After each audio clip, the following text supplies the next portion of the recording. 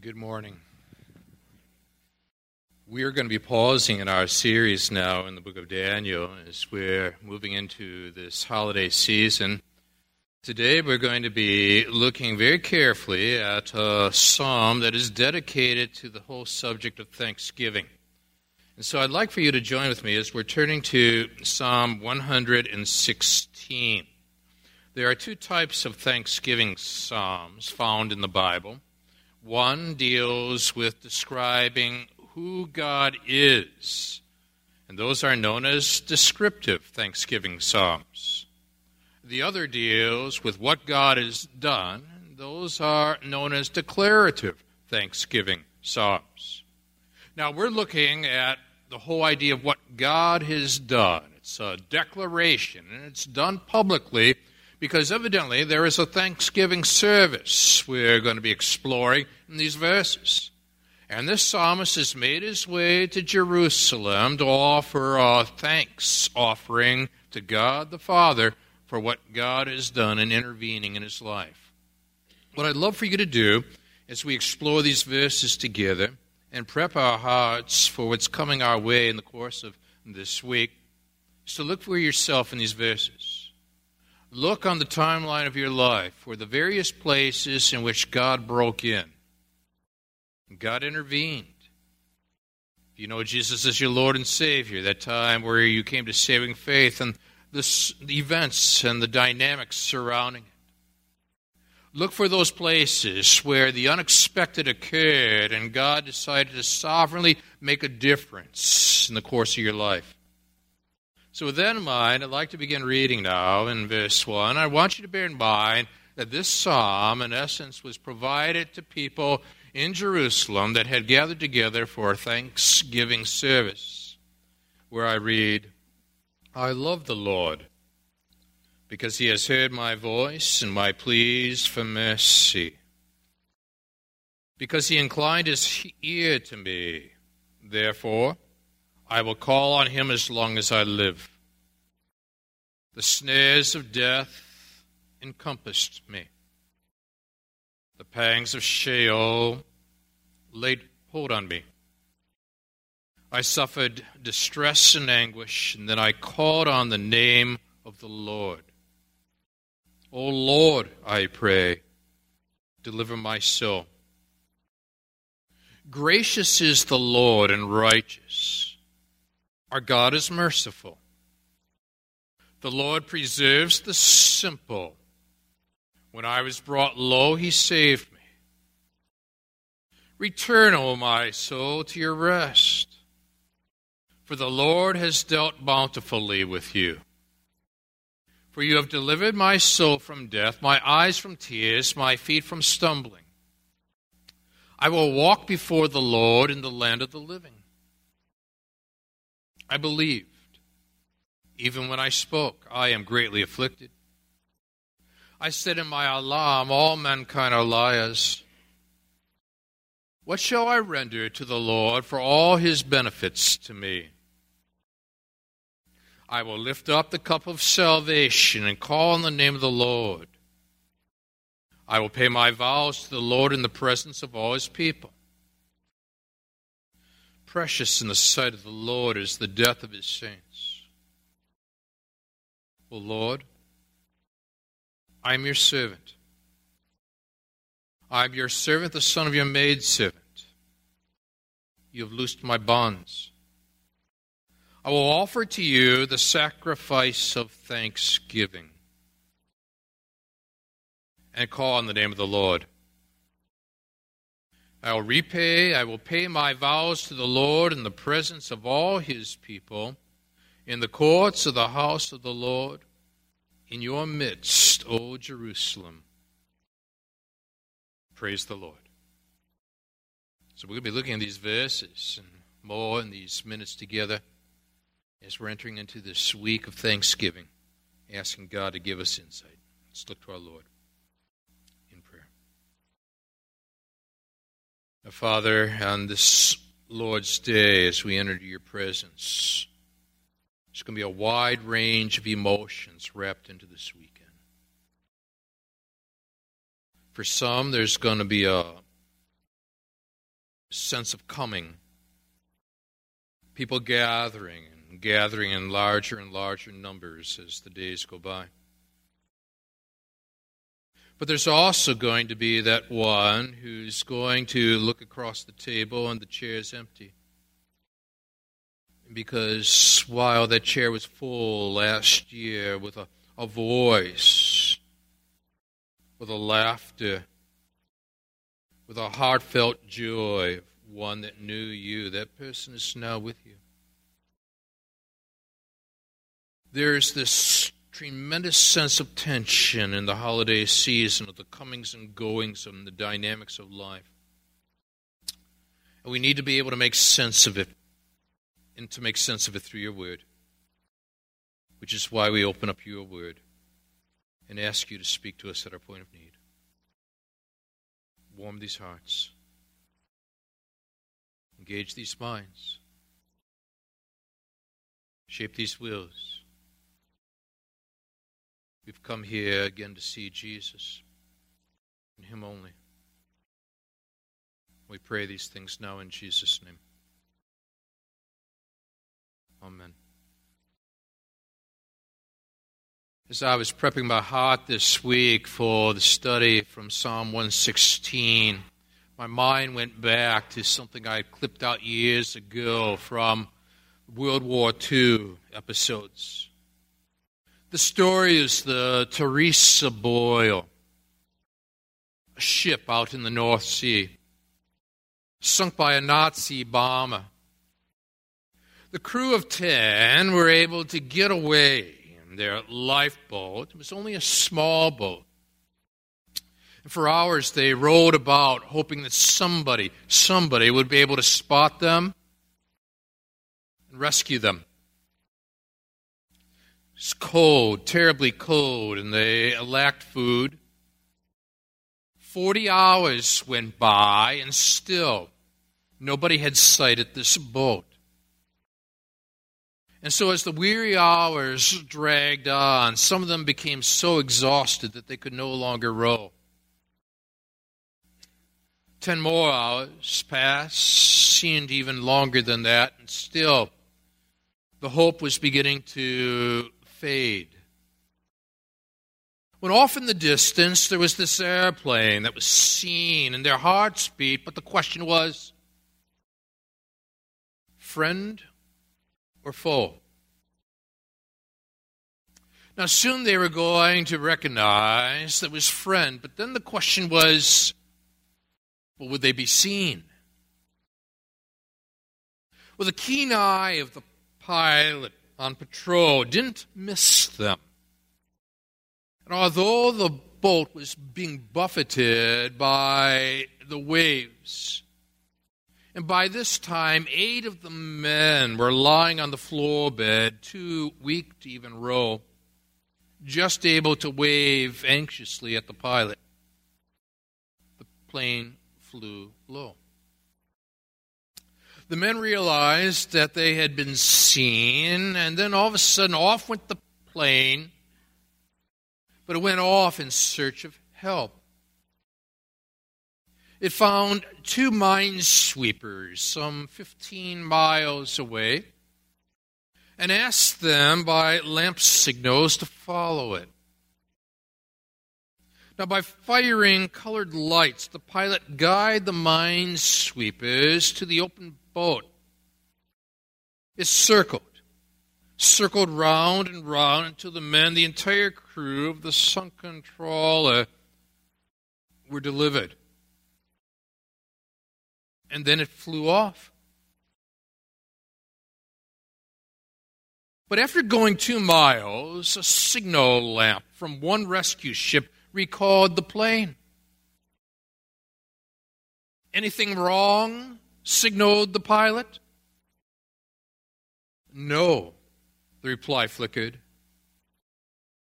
These men we picked up just wanted to say thank you to their deliverer. This psalm we're looking at is a way in which this psalmist right after a tremendous episode of crisis intervention, is finding a way to be able to say thank you to his deliverer. What I want to do with you is to personalize this. I want us to stretch out the points on the timeline of our lives, past to present.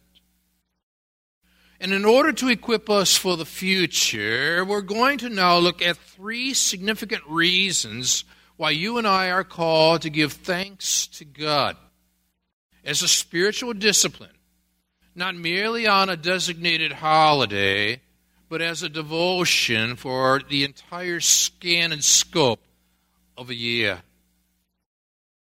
3 reasons for giving thanks to God, and the first flows out of verse 1 down through verse 4. We're going to put it like this. The number 1, we give thanks to God for He has heard our prayers. Now notice how this begins. I love the Lord. You're going to notice that 16 times minimum, at least in these verses, from Hebrew on into English, there is a personal pronoun utilized to describe the relationship of this individual to God. But what also interests us is that Lord is capitalized, isn't it? L-O-R-D. This is the covenantal relational name for God used in the Scriptures. And now with this relationship cemented in the ears and the minds of the public that are pondering the testimony of thanksgiving coming from the lips of this psalmist, beginning with the I love the Lord statement, he now gives us 2 reasons why he loves the Lord. It's highly relational here.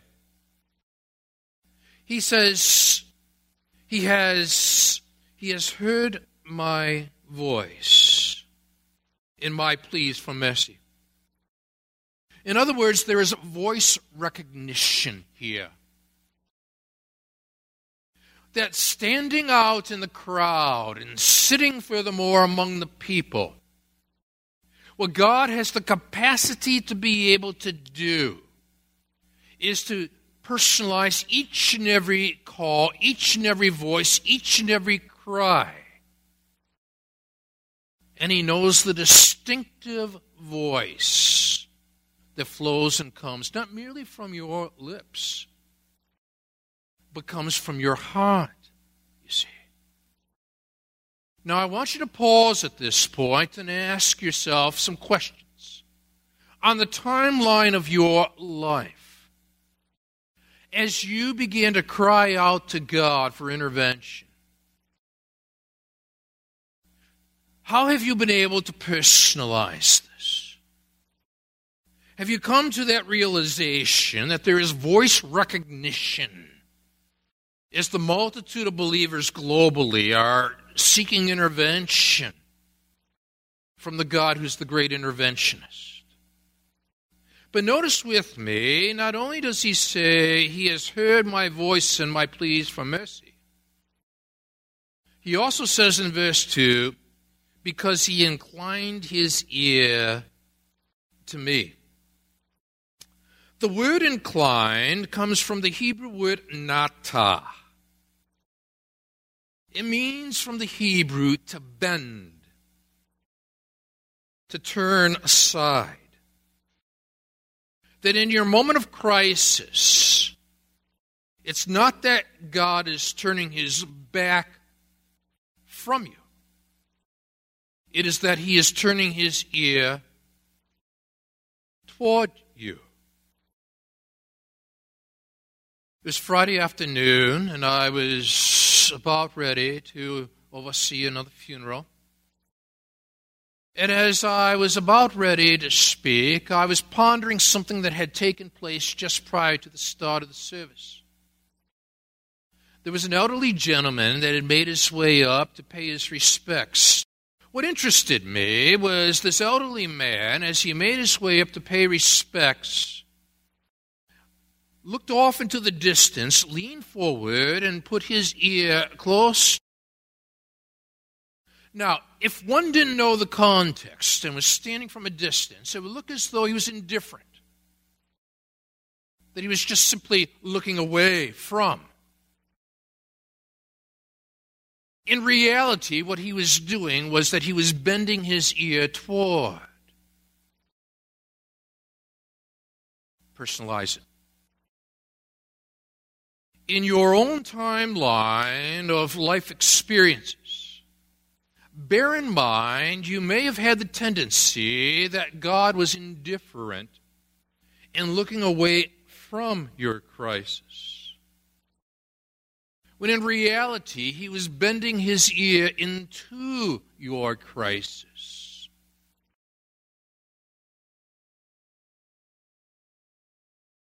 And there's voice recognition.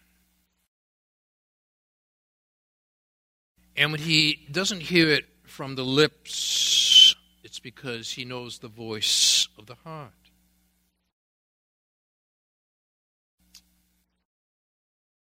So now you couple together those phrases. He has heard my voice and my pleas for mercy, because he inclined his ear to me, and now a dedication moment. Therefore, I will call on him as long as I live, he says. Now, after establishing that relational dynamic, as you're looking at the timeline of your life and the various points of interventional moments, he moves us from the relational in verses 1 and 2 to verses 3 and on into verse 4 and so on.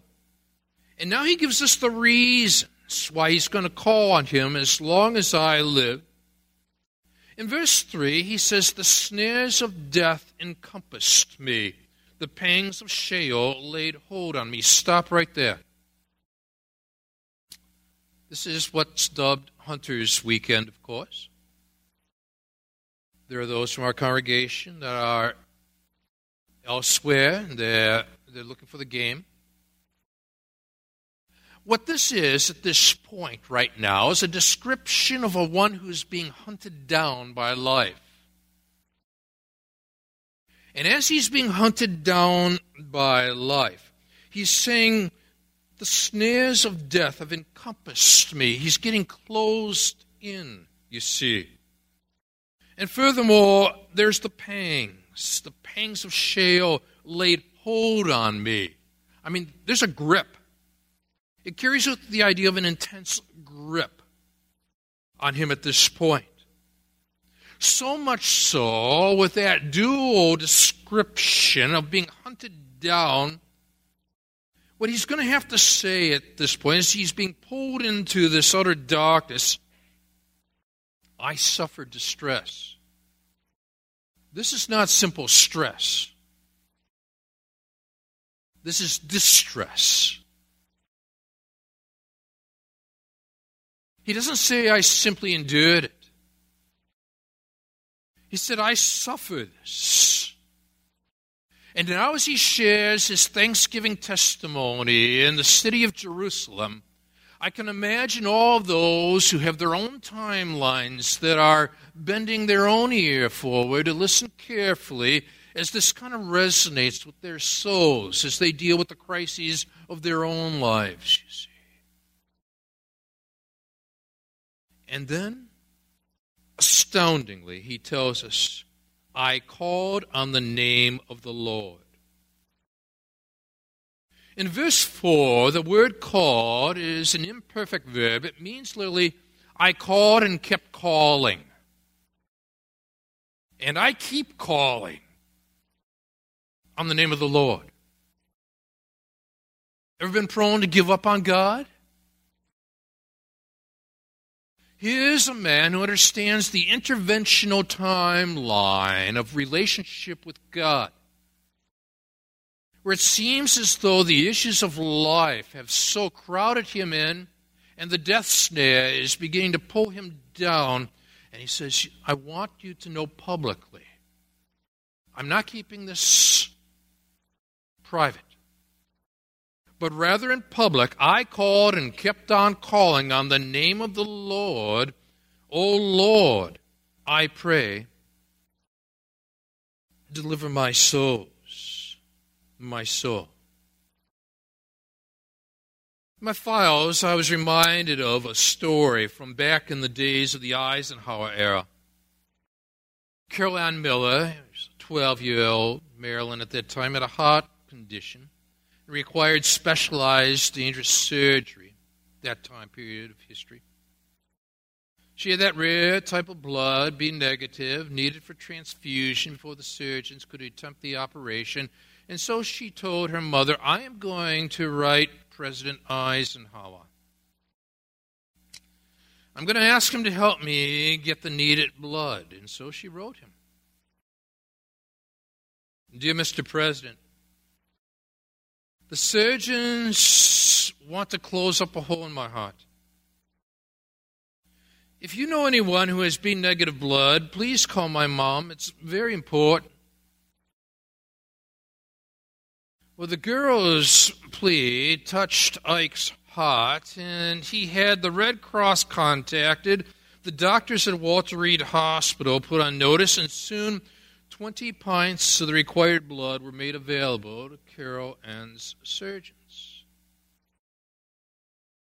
She had that sense of knowing where to turn in the midst of her crisis. Now, what the psalmist is doing for you and for me as he goes public with the fact that there is an interventionist in the midst of life crises is to inform us. You begin relational. I love the Lord. You've got a capital L-O-R-D on your hands here. And he starts with the relational before he goes to the reasons. The snares of death encompassed me. The pangs of Sheol laid hold on me. What am I going to do with that kind of experience where I suffer not simply stress, but distress and anguish? Here's what he did. He goes to that ultimate resource. I called, and literally from the Hebrew, kept on calling, and will keep on calling on the name of the Lord, capital L-O-R-D. And here was his heartfelt voice recognition prayer. O Lord, I pray, deliver my soul. I would have prayed, O Lord, I pray, deliver my body.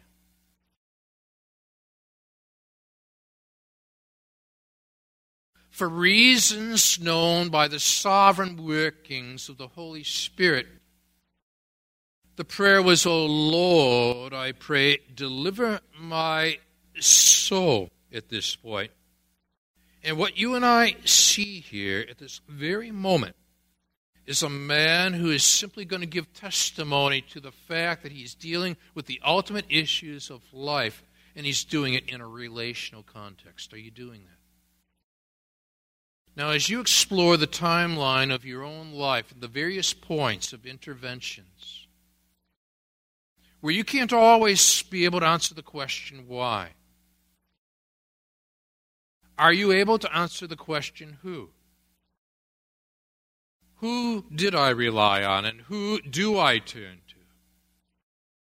Because in the bigger issues of life, it is not the explanations that will get us through. It is the relationship with the Lord that sees us through. Otherwise, we'll put our trust in the explanations rather than in the interventionist himself. We give thanks to God, number one, for he has heard our prayers, verse 1 down to verse 4. But as you're processing that with me, and I'm doing that, and I am stretching out the points on the timeline of my own personal experience with God, and I pray you are too. Here now is a second reason for giving thanks to God in the midst of the crises of life. The number two, we give thanks to God for he has intervened in our lives. In verse 5, what he will do is he is going to provide you, and he's going to provide me, a threefold description of God. In other words, before he talks about deliverance by God, he wants to talk about his understanding his description of God. You got to get it right regarding who God is before you begin to talk about what God does. And he's got it. Do you? Notice what he says in verse 5. Gracious is the Lord and righteous. Our God is merciful. In triplet form, he says, the Lord is gracious, the Lord is righteous, the Lord is merciful.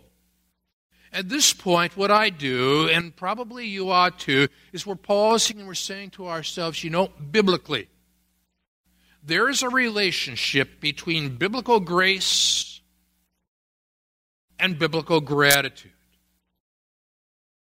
And there's an incredible disconnect between biblical grace and a lack of gratitude, which begins to force the question, why is it that some believers may not be prone to be grateful for what God has provided in terms of grace? Now, that's a significant question that you and I have got to be able to ask ourselves. Here are two possibilities that I penned during the course of this week. Why is it that some believers may not be grateful for grace? One reason. They feel as though they're not getting enough of what they deserve.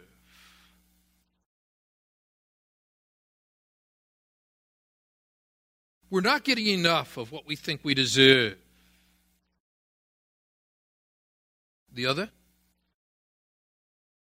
Where we feel we're getting too much of what we don't deserve.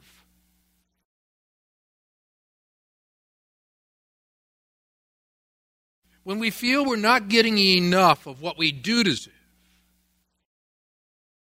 And we're getting too much of what we don't deserve. But what do those two statements have in common? The word I deserve. Deserve. But what is grace? Undeserved. It is the undeserved merit by which what God has done through the finished work of Jesus Christ is credited to this sinner's life, you see. I do not deserve anything but damnation. But by the grace of God, he rescues me via the cross of Jesus Christ. And so there needs to be a connect between grace, biblical grace, and personal gratitude.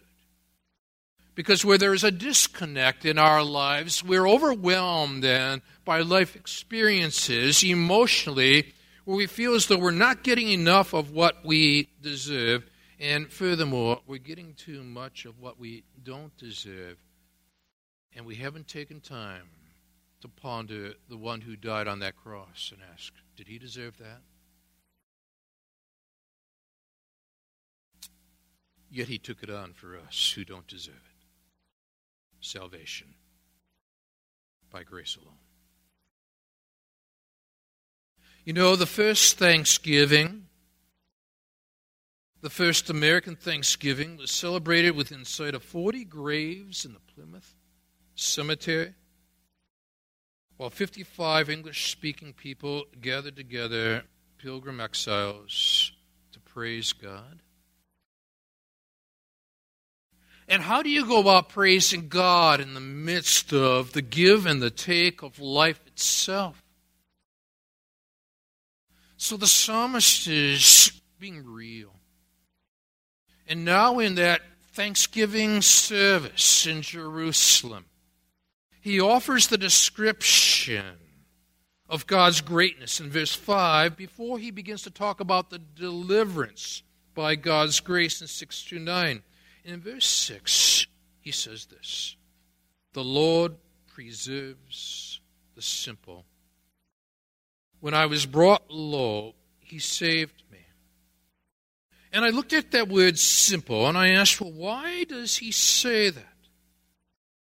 Could it be that he, at a certain point in time, had made himself vulnerable, had made himself gullible, so it seems?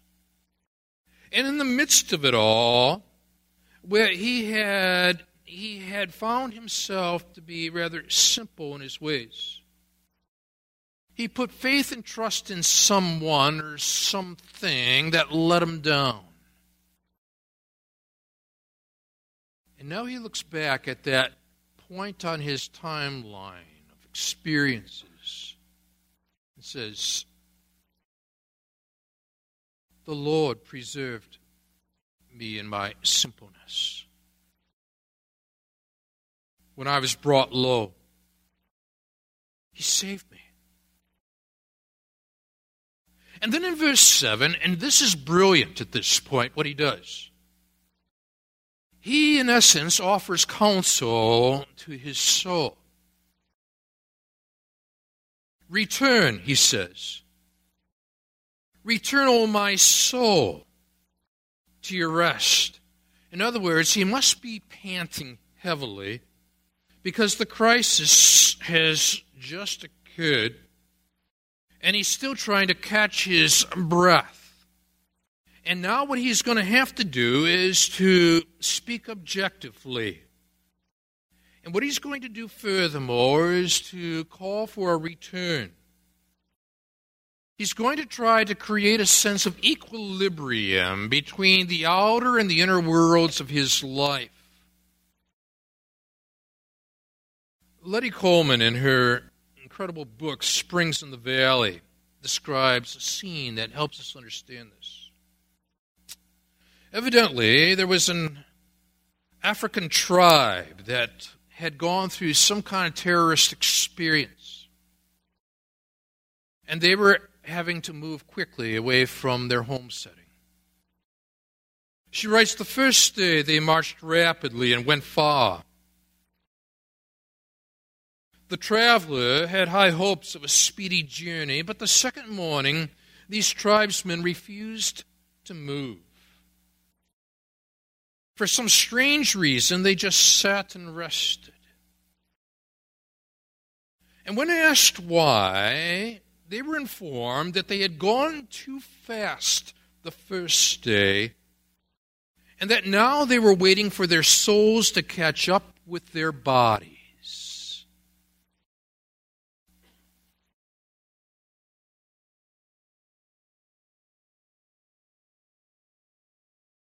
Is there a disconnect between your soul and your body?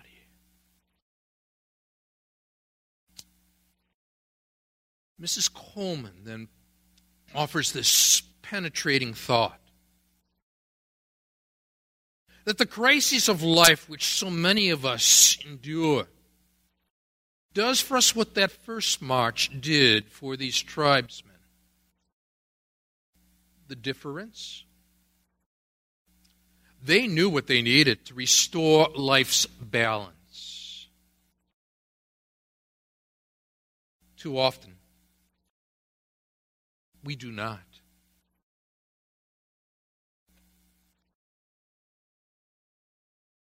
Is there an imbalance in your life experience now? A disconnect between soul and body? A crisis that needs to be reconnected? He offers intense, wise counsel to his soul. It's coming from him, not from others. This is soul counsel.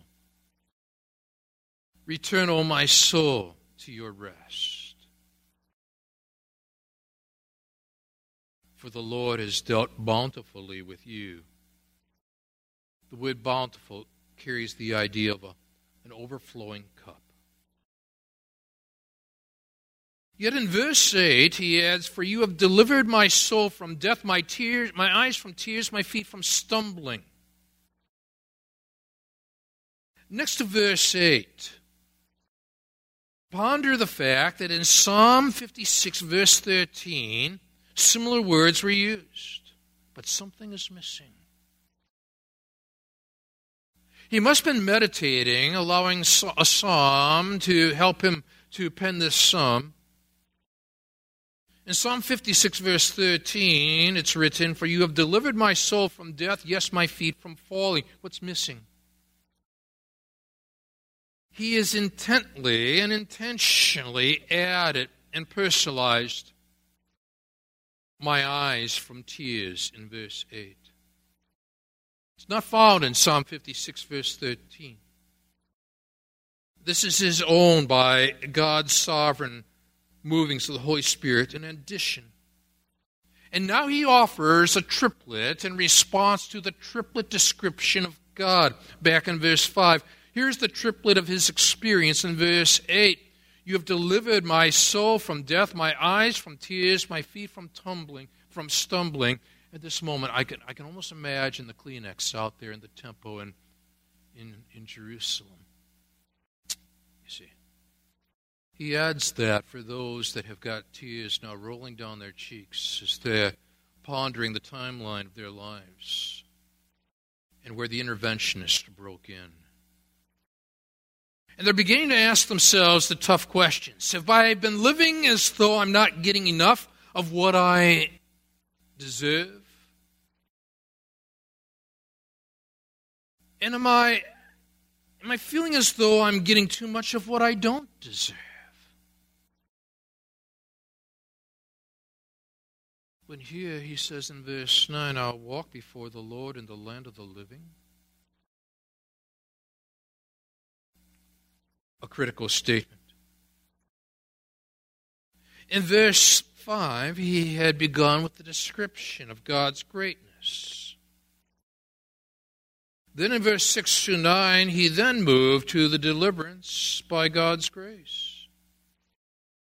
But now here in verse 10 and 11, he offers the decision for God's glory, and it's personal. There's that I word again. In the midst of his crisis moment, he informs this in a testimonial gathering. I believed. Even when I spoke, I am greatly afflicted. Forcing me now to ask ourselves the tough question. In that crisis moment when I am so greatly afflicted, am I able to say, if not from my lips, but from my heart, I believe?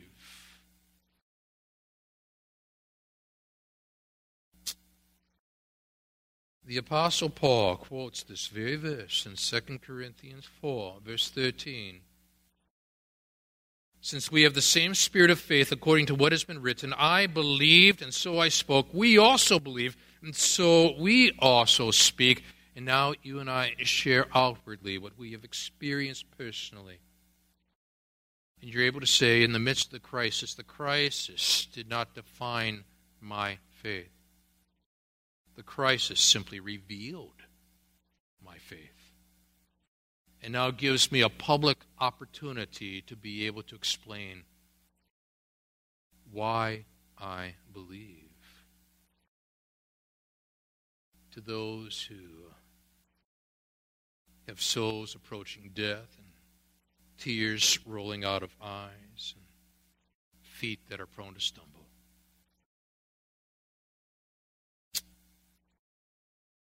He wants to share this good news.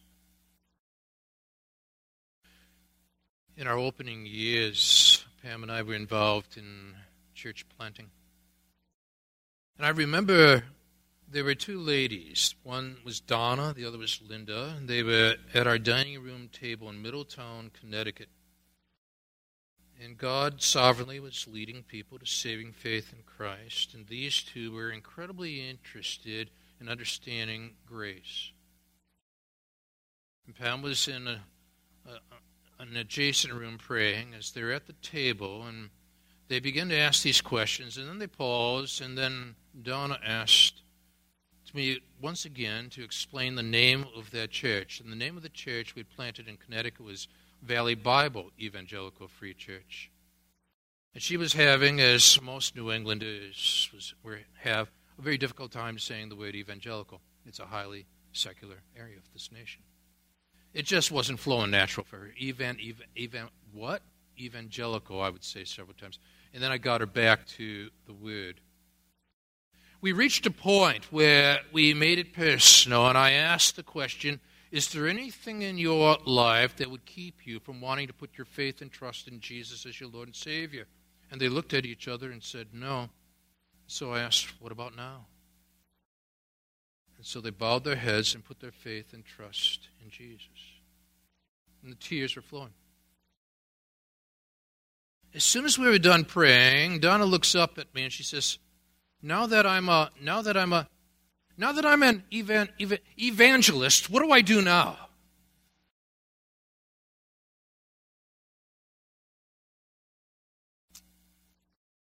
I think God, through the working of the Holy Spirit,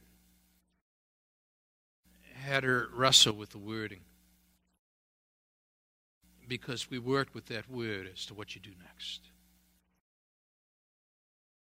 What do you do next as you ponder the great interventionist in your life?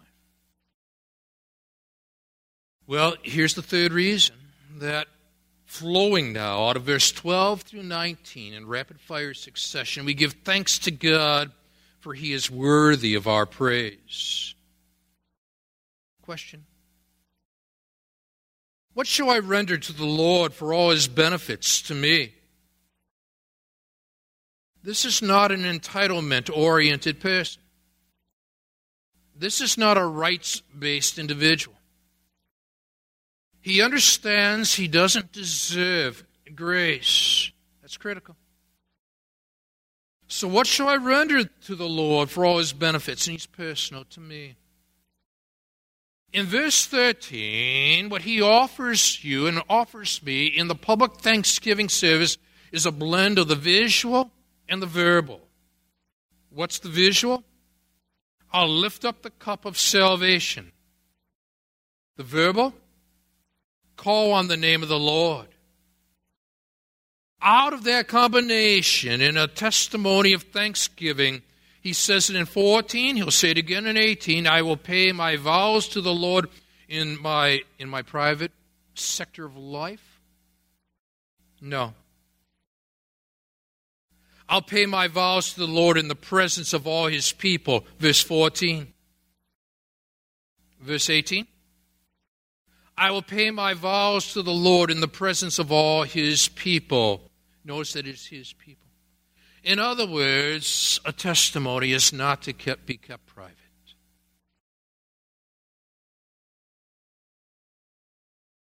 This God is worthy of being praised publicly. And so with that in mind, he collects his emotional resources. And then in verse 15 adds this profound statement. Precious in the sight of the Lord is the death of His saints. If I had been penning these verses, I most likely would have written, precious in the sight of the Lord is the life of His saints. But that just shows how sinful I am. For you see, the sovereign, holy God breaks in with this wording. Precious in the sight of the Lord is the death of His saints, because He knows that that door of death leads us into eternity with the second member of the Trinity having died for our sins, embracing us in triune fashion, God the Father, God the Son, God the Holy Spirit, three persons in the Godhead. And now I look across the landscape and I say, well, the table is going to have a chair that's empty at this Thanksgiving time. How am I going to be able to face that reality? And the psalmist, probably with a tear in his eye, says to you and says to me, precious in the sight of the Lord is the death of His saints.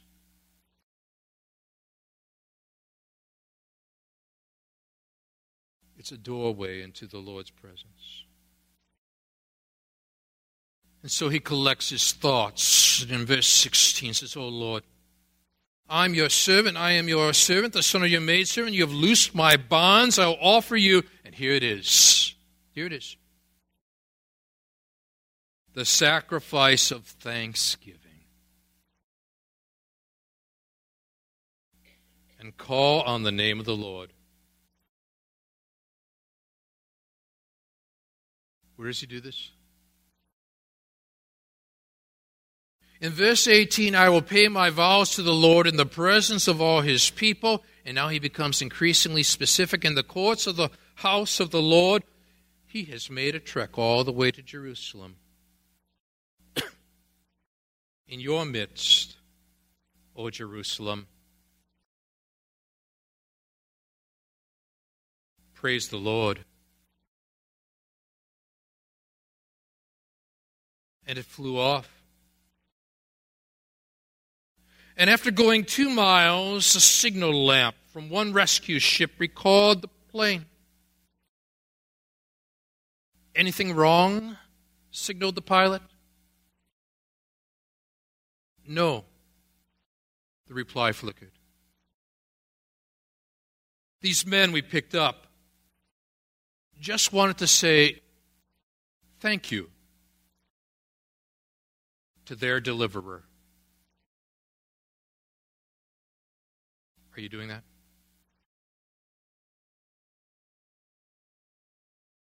Let's stand together.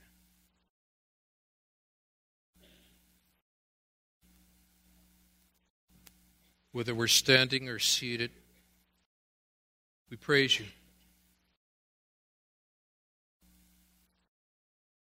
In a world of rights-oriented, entitlement-based living,